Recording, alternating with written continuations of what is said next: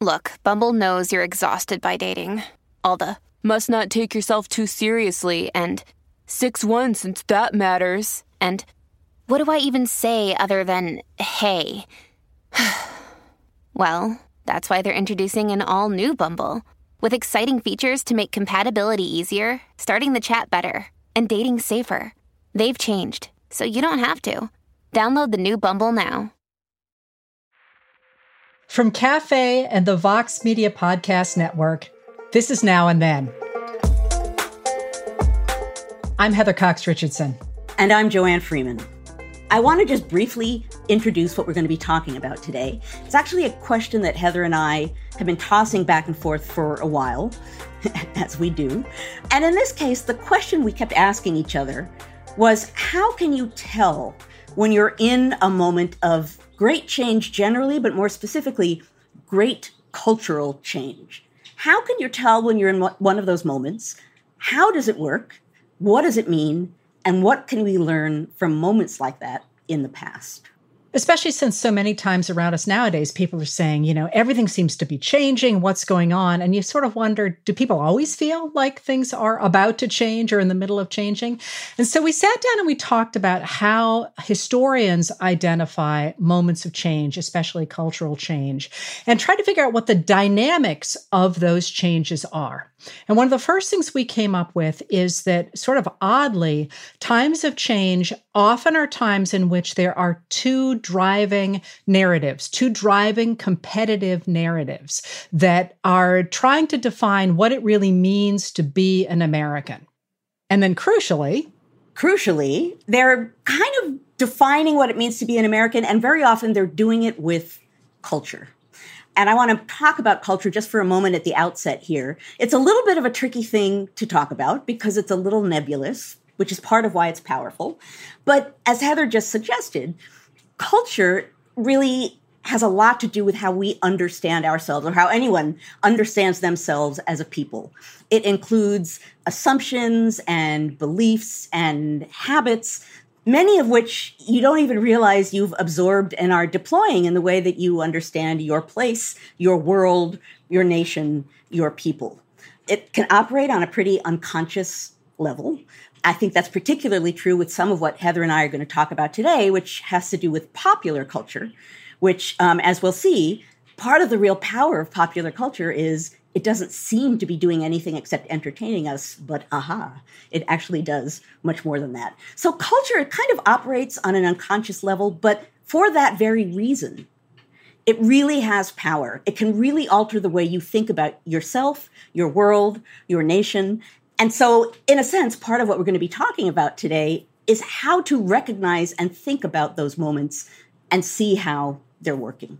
So literally, while we're talking about the periods that we're going to be choosing to talk about, I'm saying to Joanne, let's look at the economy of the time. Let's look at the division of wealth. Let's look at the GDP. And she's like, no. Culture. You got to look at the movies. That's right. And so then I tried, let's look at the political arguments. And she's like, no.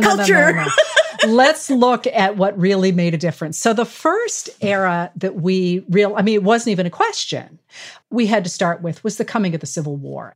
Joanne, maybe you'd like to say a little bit about your guy from your last book and how he transitioned from being a pro-slavery Democrat, right, into being a Republican in those 30 years before the war. Right. And it's a great example of the sort of thing we're talking about. The book is lurking over my shoulder there. It's called The Field of Blood.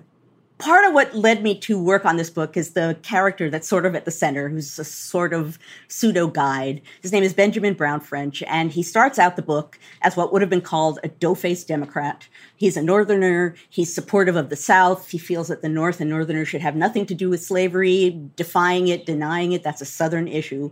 He starts the book that way, and by the end of the book, he's a Republican, and he goes out to buy a pistol in case he needs to shoot some Southerners for opposing what he thinks. That's a dramatic switch. In not a lot of years, 1837 to 1860, he really undergoes a fundamental transition in what he thinks about the nation, what he thinks about the we that he belongs to, who he thinks are the other, and the fact that he can conceive of them as people who are enough of an other that they can be essentially shot at. So that's the kind of transition that Heather and I are interested in here, which is how do people undergo that kind of really fundamental change of thought? And in particular, in this dramatic period, the 1850s, what helps that transformation? What made him transition?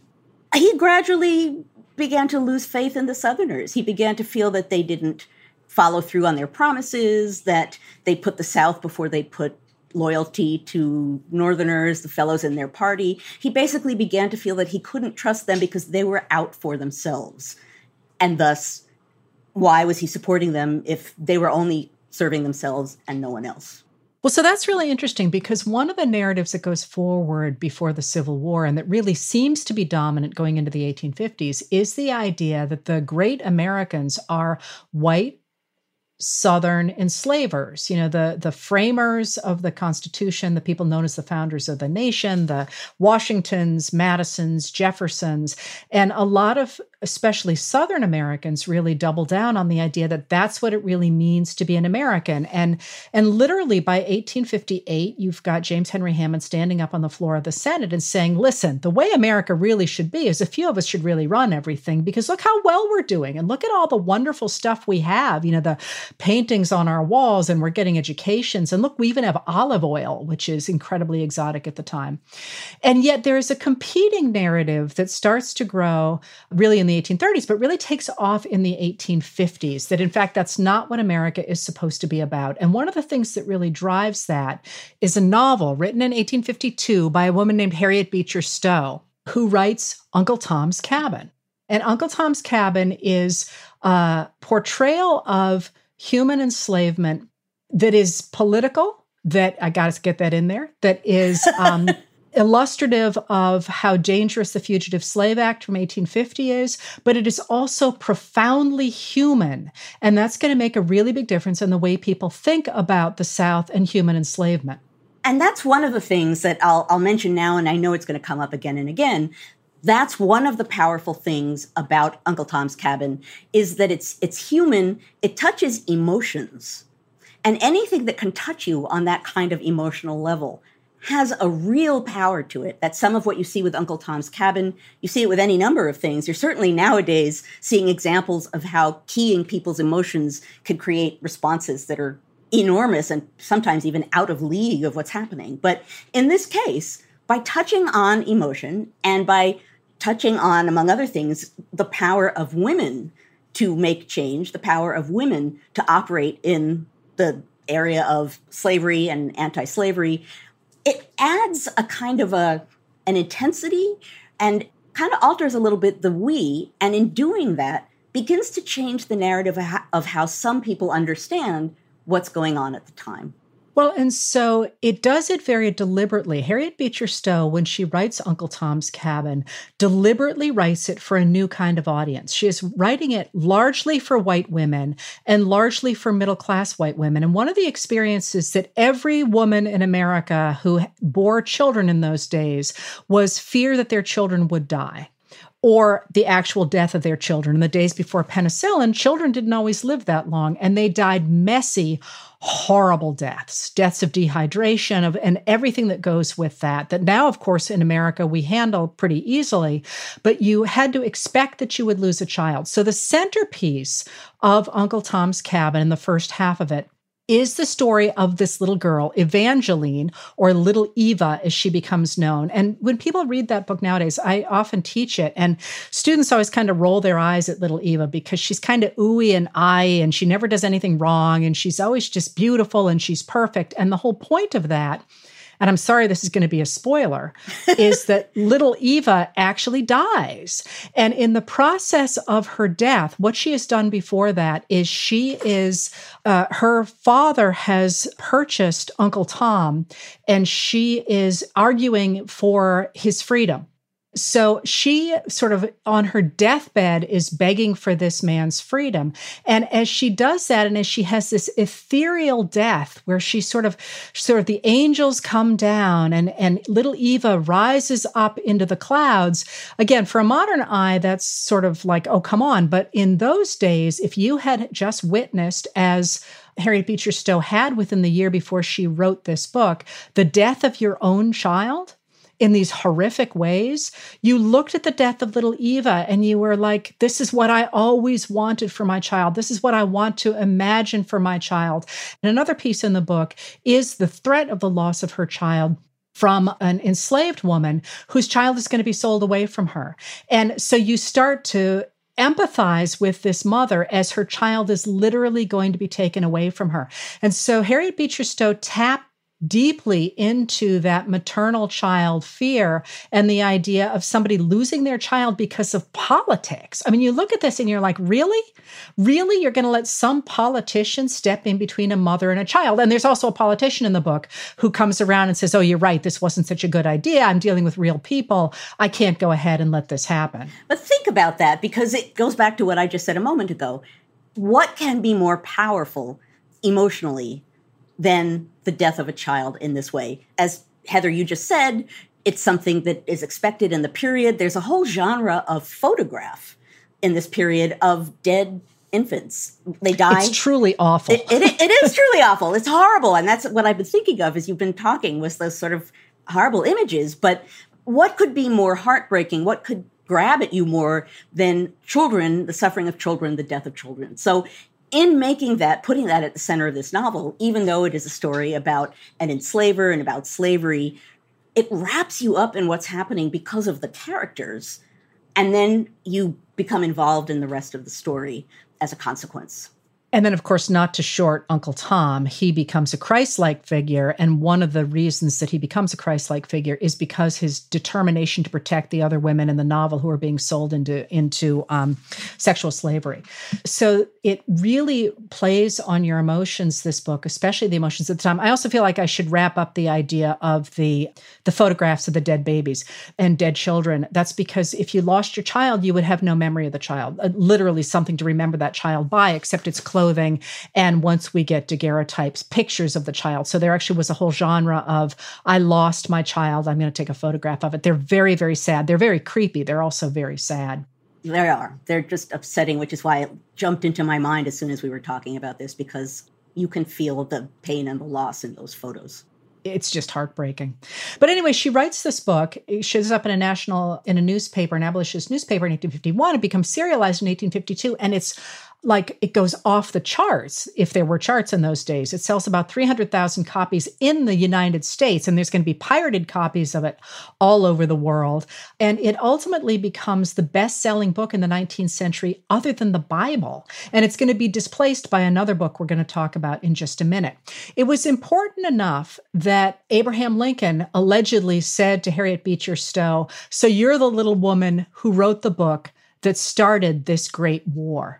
But maybe more important in terms of its effect is to take a look at what it did to P.T. Barnum, who was, you probably all know about P.T. Barnum, who was sort of this great huckster of the 19th century, who actually began his career by, as they called it then, renting an older African-American woman named Joyce Heath and began to advertise her as being the nurse to George Washington. That's actually how he got his start. After Uncle Tom's Cabin and after the increasing power of this narrative that human enslavement was a sin as well as a politically inexpedient, P.T. Barnum changes his tune and starts to stand against human enslavement by the late 1850s. And lots of people think he had an emotional conversion. Nah, he was a huckster. Exactly. I mean, if you just think about, again, culture and what his transition suggests, he's literally banking on her to make money and advertises her as this 161-year-old former nurse of George Washington and makes a lot of money based on that and becomes renowned based on that. And then in the end, it's found that she was probably about 79 years old. But the fact that he's making money off of that, assuming that people are going to be interested in history, slavery, they're going to want to come and see this. And that then later he makes this transition when the nation is about to enter civil war around the time of secession and changes, becomes a Republican, alters his politics and his, I don't want to say his feelings actually, alters his politics in part because he is going where the people are going. He is going where the money is going. So, and he even says, he writes, I think, a autobiography at some point. And he says, even at that late phase, I kind of considered myself a Democrat, but I thought it was time for what he called it, a new departure as secession comes around. So he is doing what a huckster or someone living on popular culture needs to do. And that is he's going right in the direction of where public interest and popular culture is going.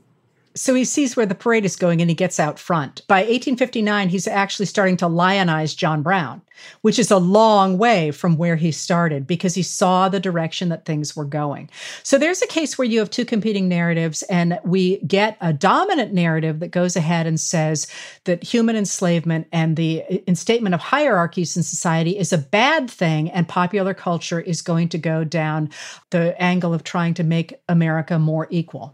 I want to raise one point before we leap to that other novel that's lurking there. I can see it waiting for us to talk about it. But I do want to make the point with Barnum that in lionizing John Brown, when you read about what he did to celebrate literally John Brown, again, it's not just let me tell you about John Brown, it's playing up the emotion and the accomplishment in a way that is intended to grab people. When Heather and I were reading and talking and preparing for this episode, one of the things that we found and that some of the wonderful researchers who work for this production found is that two statements by Frederick Douglass that show this idea of the power of culture in a really strong, powerful way. So initially, as one would expect, when he's looking at popular culture that involves African Americans, and particularly minstrel shows, these highly, I don't even know what to call them, extreme cartoonish versions of African Americans. And there are songs that go along with them that a lot of people know that are meant to sort of pull at your nostalgia. The South. He initially, as one would expect, says, what a bunch of hooey. This is suggesting that there's this glorious romantic South and it's doing slavery and the whole idea of slavery a disservice. A few years later, he actually says in a statement that the one thing you can say about minstrel shows is that they affect your sympathies. They affect your emotions. They touch you in a way that other things don't. And because some of them actually were anti-slavery, he's pointing to the very thing that Heather and I are talking about now, which is that culture has a power that needs to be acknowledged and potentially used.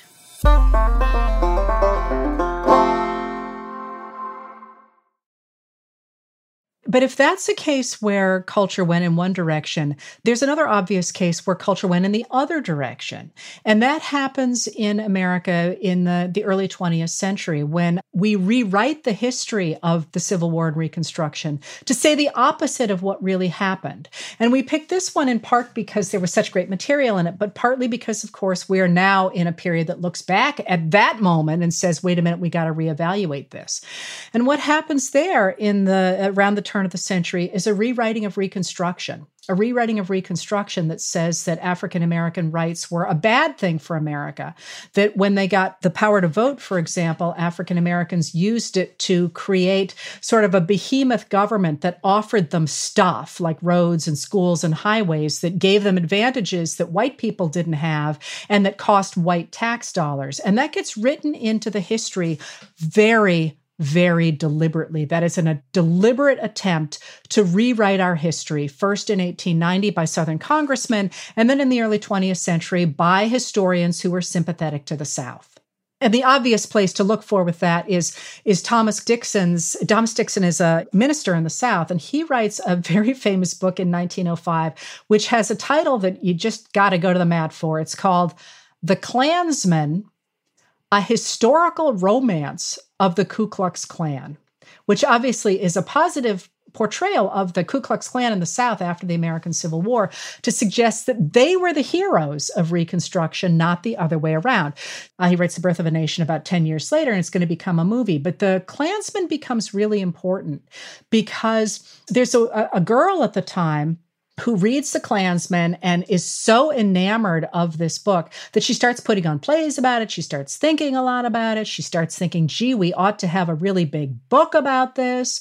And as she is thinking that, more and more people who are trying to control our narrative decide to advance this idea of what really was important about the Reconstruction period in the South was the fact that a few brave Southerners, not generals necessarily, but individual Southern soldiers, stood against this growing government. They pushed back against the idea of being taken over by this behemoth government. In fact, we ought to have statues about them. And this is why from 1890 to about 1920, we get the vast majority of our Confederate statuary in America. And if you think about it, most of them are foot soldiers, not generals, although we get generals too. But I want to highlight that because obviously, and we're going to come back to this, there's so much focus right now on these statues, Confederate statues, and the fact that if we get rid of them, they eliminate our history. In many ways, they are the history of this moment in time when people are trying to create this narrative about these Southerners who stood up for the rights of the forefathers and not necessarily the great generals, but what to these people, the South and the lost cause, the Confederacy, represents. So the statues are meant to tell a particular kind of story. And it's a powerful story. It's a story so powerful that in many ways, what we're responding to now as a nation is that story. But it's important to realize these statues are not from the history or about the history. They're really testimony to the people deploying history to serve a purpose. And that purpose was to guarantee that the government did not act in defense of the rights of Black people. So they do that very deliberately. And then that woman I set up who read Thomas Dixon is, of course, Margaret Mitchell. And in 1936, she goes ahead and publishes her first novel and her only novel. It's over 1,000 pages long, and it is called Gone with the Wind. And that's going to knock Uncle Tom's Cabin out of the top space as the most popular book in America, except the Bible, until the modern era, but we won't talk about the book that does that. She expected it would sell only about 5,000 copies. After all, it was over 1,000 pages. It sold more than 1 million copies in the next 6 months. It also won the National Book Award and the Pulitzer Prize. And then 3 years later, it's going to become a movie. And I want to turn the movies over to Joanne. So it becomes a movie, and along the lines of what we're talking about here, all of us have experienced the power of sitting and watching a movie that you don't necessarily know is going to be there when you watch it, but you come away sometimes being haunted by what you see on film. In this case, the film is this grand drama with huge, the sets and the plantation and the gowns and the dresses and everything else. I bet that probably the majority of people watching us right now have probably seen it. But I want to read the opening title card of the movie because it really captures exactly what Heather and I are talking about right here. And I bet a lot of you remember this as I start to read it. So when the movie starts, these are the words that flash on the screen. There was a land of cavaliers and cotton fields called the Old South. Here, in this pretty world, gallantry took its last bow. Here was the last ever to be seen of knights and their ladies fair, of master and slave. Look for it in books, for it is no more, a dream remembered, a civilization gone with the wind. That, if you're looking for a statement that sums up what this movie was really trying to do, that kind of does it, right? It's creating this moment, this supposedly romanticized, longed-for moment in the past, telling this story that pulls you in, partly through the characters like Scarlett O'Hara or Rhett Butler, right? Get you involved, emotionally involved. But think about the story that it's telling and think about what it is saying about slavery and about African Americans. That was an issue from the moment that film came out. And I have to say, it pulled me in emotionally to the point that 3 minutes in, I'm like, oh my God, I can't believe I have to watch any more of this. And it's like 6 years long.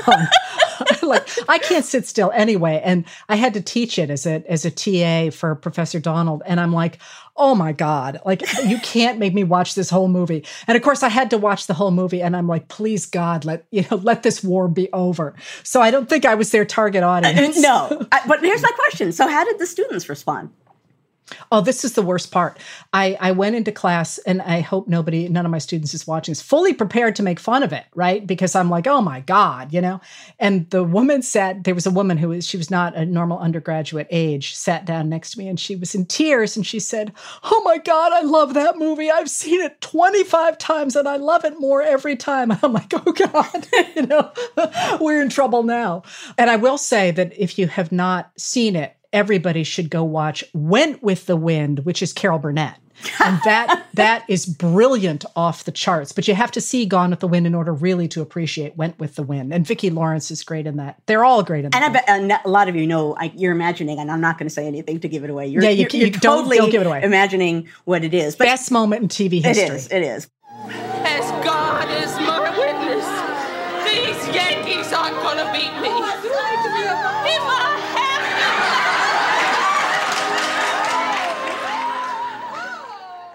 But what's interesting, as you were talking about hating it, your students, or at least that one student loving it, I'm kind of wrestling with my response, because I think I saw it when I was little. Like, you were older at that time. You're being a TF, I guess, in graduate school. Yeah, I must have been 30. I saw it as a kid and was just sucked in. And I'm sure I was sucked in by the title, Gone with the Wind, and did exactly what a white audience was assumed to do with that movie. And at a later point, when I saw it again, then I became supremely uncomfortable with it. I have not seen it 25 times. I've probably seen it 2 or 3 times. But just in between time number 1 and time number 2, my awareness of American history and of slavery and of what this movie meant and of the power of movies, I had a dramatically different reaction. Now, one of the things I want to point out, because you and I are getting, we're kind of talking about our feelings about it now, and that's an important thing to think about when you're thinking about history, and that is how long-lasting, powerful cultural narratives can be. And Gone with the Wind is a great example of that. One of the things that I uncovered in rummaging around and preparing for this episode was the fact that in 1974, so in preparation for the U.S. bicentennial, NBC paid $5 million, a record-smashing $5 million, which supposedly today is more than $26 million, for the right to show the film once as part of its bicentennial programming, which is kind of mind-blowing, right? I didn't know that before. And apparently 47% of all American households watch that movie. Think about that, right? Think about the fact that huge expenditure of money to show this film that in some way or another is being linked with America's grand past. Newbie, my parakeet, totally agrees with that point. He just chirped. Well, it is also interesting that we have such strong feelings about it, because I could sit here and I could root in that movie till the cows come home. And really, who cares in terms of why do I have a visceral reaction to a movie that I saw that one time so I could refer to it when I taught it? And, I've certainly read about it and written about it, but I do still have a very negative visceral reaction. I mean, I found them all annoying, except Rhett Butler. And the idea that anybody would choose Ashley Wilkes over Rhett Butler was like, oh, come on. Really? But anyway, I'll stop Really? now. Okay. Well, come on. No, it's totally true. But the important thing for me about Gone with the Wind in 1939 is that was, people argue, one of the best years in American movie making, because we had 5 blockbuster movies that year. We have Mr. Smith Goes to Washington. We have Geronimo. We have The Wizard of Oz. We have Gone with the Wind, of course. And then we have Stagecoach. And all of those movies are movies in which an individual, in everything except Gone with the Wind, somebody who's just an average person, an everyman, is taking on the government, is going ahead and creating their own future, when she's holding up the radishes and waving them. I'm sorry, I'll stop. But is creating their own. You're really in there now, Heather. You just got sucked right back into Gone with the Wind. But there's even a scene, here we go. There's even a scene in Geronimo where theoretically in this movie that Geronimo is kind of incidental to it, but theoretically Geronimo is causing trouble for the Euro-Americans in the film, but he's actually set up to cause trouble by a government Indian agent. And, there's all these moments like in Mr. Smith Goes to Washington, right? The government is corrupt. And there's this individual guy who in the script is from somewhere in the West, goes and takes on the government. And The Wizard of Oz, oh, I have these to, individuals. Yeah, go ahead. No, totally, because that's what leapt into my mind in The Wizard of Oz. And this is really obvious. It hits you a different way in the context of this conversation. That is a movie about a girl from Kansas and her friends who go to the great and mighty Oz, who is revealed to be a totally fraudster, like a con man. This leader, this all-powerful leader, i.e. the government, i.e. the president, right, is nothing. It's these people who come and confront it and draw aside the curtain and reveal that behind all of the hoo-ha and the pomp is just fraud. Think about that message, which, of course, again, as with Gone with the Wind, depending on how you're watching The Wizard of Oz, sitting around with your family having popcorn, that's probably not the first thing that comes to mind, but that's really powerfully what that movie says. And all the movies at that time, the idea of these individual people doing it on their own, making it without the government. This is during the New Deal. They're not making it without the government, but this idea, this almost reactionary idea to the government that is helping people, that this is the narrative because of the power of culture that comes out of it. So we've talked about one era in which popular culture pushes a narrative of inclusion, pushes a narrative that says that we should expand American rights, is against the ones that the elite Southerners are pushing. And then we have this one where the opposite wins, where we get this reactionary idea that the government shouldn't be doing anything to help people, that in fact we're all doing it on our own, even though that's wrong.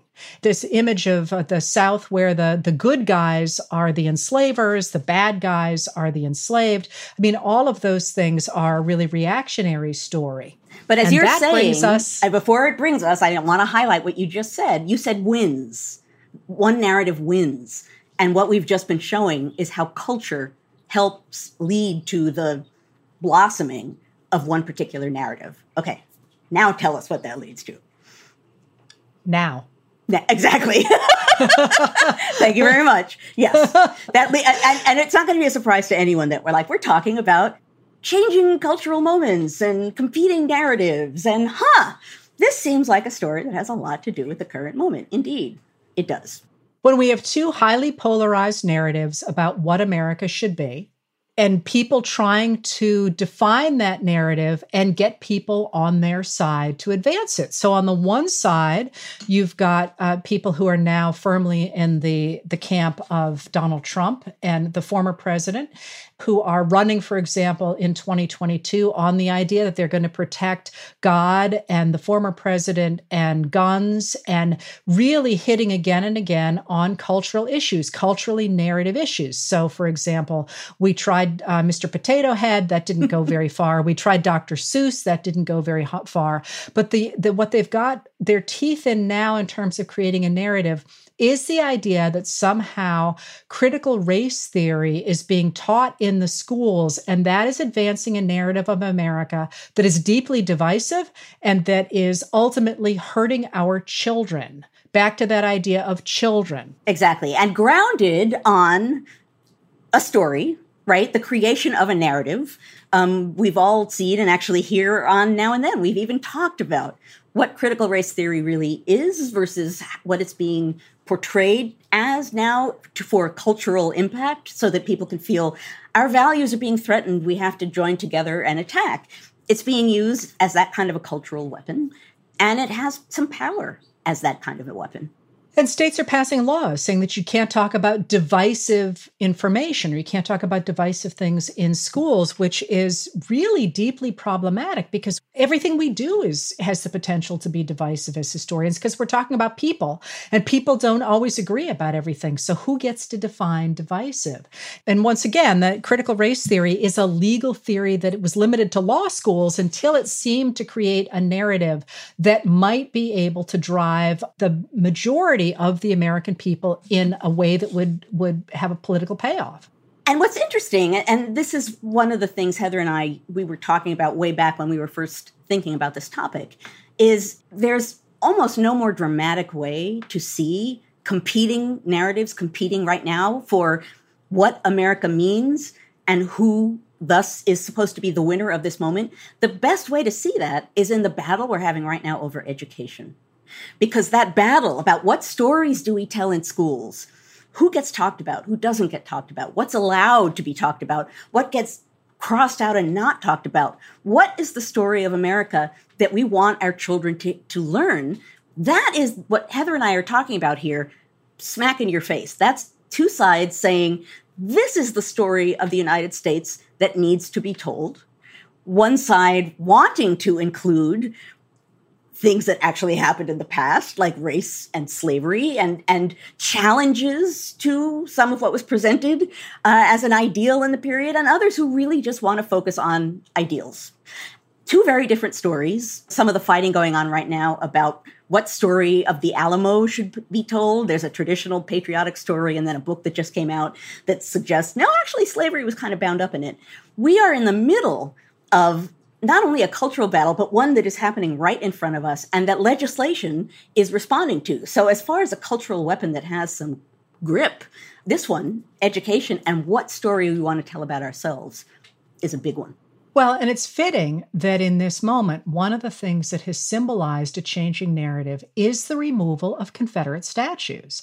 And this is a point I always like to make when we talk about Confederate statues. Everyone's always asking about it, is that generally when statues come down, you're looking at regime change. Think about it. Anytime you see an attack on a government, when the statues come down, it means that there's a different set of people in power. And there have been about 270 Confederate symbols that have come down in the last several years, although it's gotten a lot of press. There's still about 1,600 that remain, but they very visibly come down. And of course, in 2017, it was the fight over the removal of the statue of General Lee in Charlottesville, Virginia, that sparked the Unite the Right rally that became such a defining moment for the previous presidency. And I just want to point out that on Saturday, July 10th of 2021, that statue did finally come down, quietly, I believe, but that one is down. So we're taking out the same statues that people put up in the 1890s through the 1900s and the 19-teens. But that's not the only part of a new narrative that is developing right now. And the other thing that really jumped out to Joanne and me, first of all, when we were talking about Uncle Tom's Cabin, believe it or not, was the reactions in America to the murder of George Floyd and how people responded to the murder of George Floyd.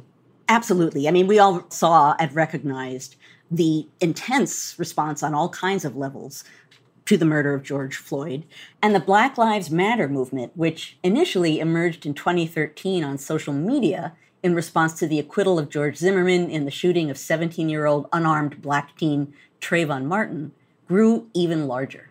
But what was interesting, and Heather, I think you were the one who brought this fact to my attention, which is that according to a Pew Research poll of people who attended a Black Lives Matter protest, 46% were white, which is really interesting, not what you would expect, and suggests white people responding in a different way to this history than perhaps they had done before. And that begs the question in a way. I mean, that's one of the things that Uncle Tom's Cabin did, was that it got people who would not have been involved in politics and almost certainly would not have been involved in abolitionist politics involved in the system way back in the 1850s to stand against the expansion of slavery. And it was really the mobilization of that white population around Uncle Tom's Cabin. But in this moment, the inclusion, I mean, one of the things I just like to point out about the Black Lives Matter movement is that the killings of Black Americans by white law enforcement officers is nothing new. I mean, this has been going on forever. And that always begs to me the question of why now? Why has that become a cultural moment now, when it could have become a cultural moment over so many other issues, not simply back to the, Tamir Rice, for example, or back farther and farther, but all the way back to the beginning. Why now? One of the things when we were talking about this, certainly not the only reason, but one reason I think, has to do with technology, which is now because of cell phones. White people could see for themselves something that people of color have known for a very long time, but they saw it. And the George Floyd story was so over the top, so dramatic, and so horrible that ended up, I think, standing in for a lot of other things that were getting more public attention because there was some place for a white population to see them and sort of put it in front of them in a way that they perhaps hadn't seen it before.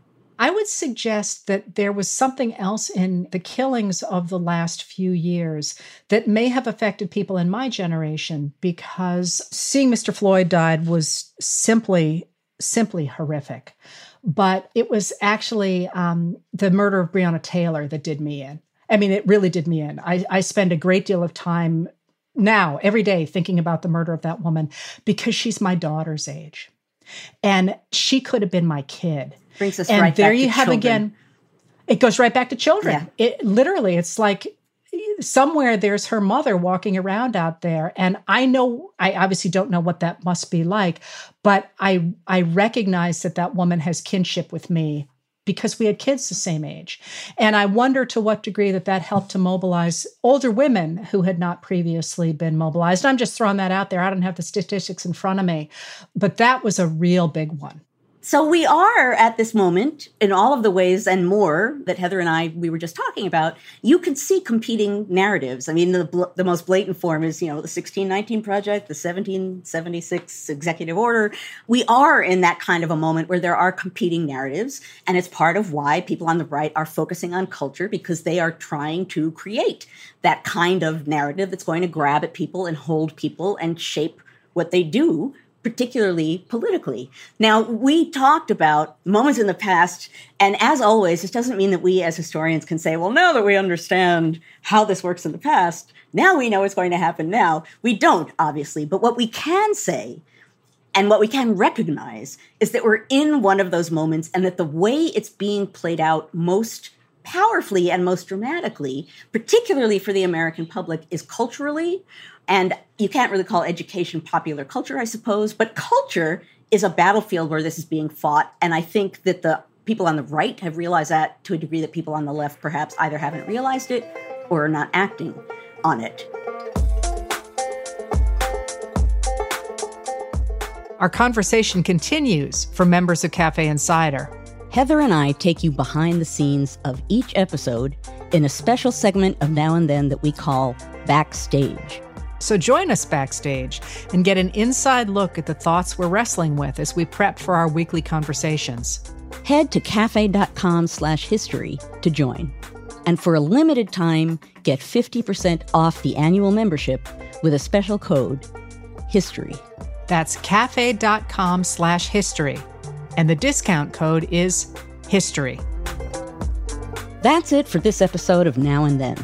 Your hosts are Joanne Freeman and Heather Cox Richardson. The executive producer is Tamara Sepper.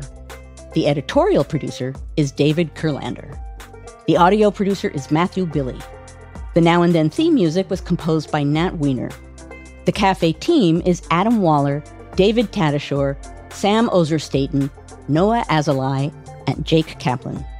Now and Then is presented by Cafe and the Vox Media Podcast Network.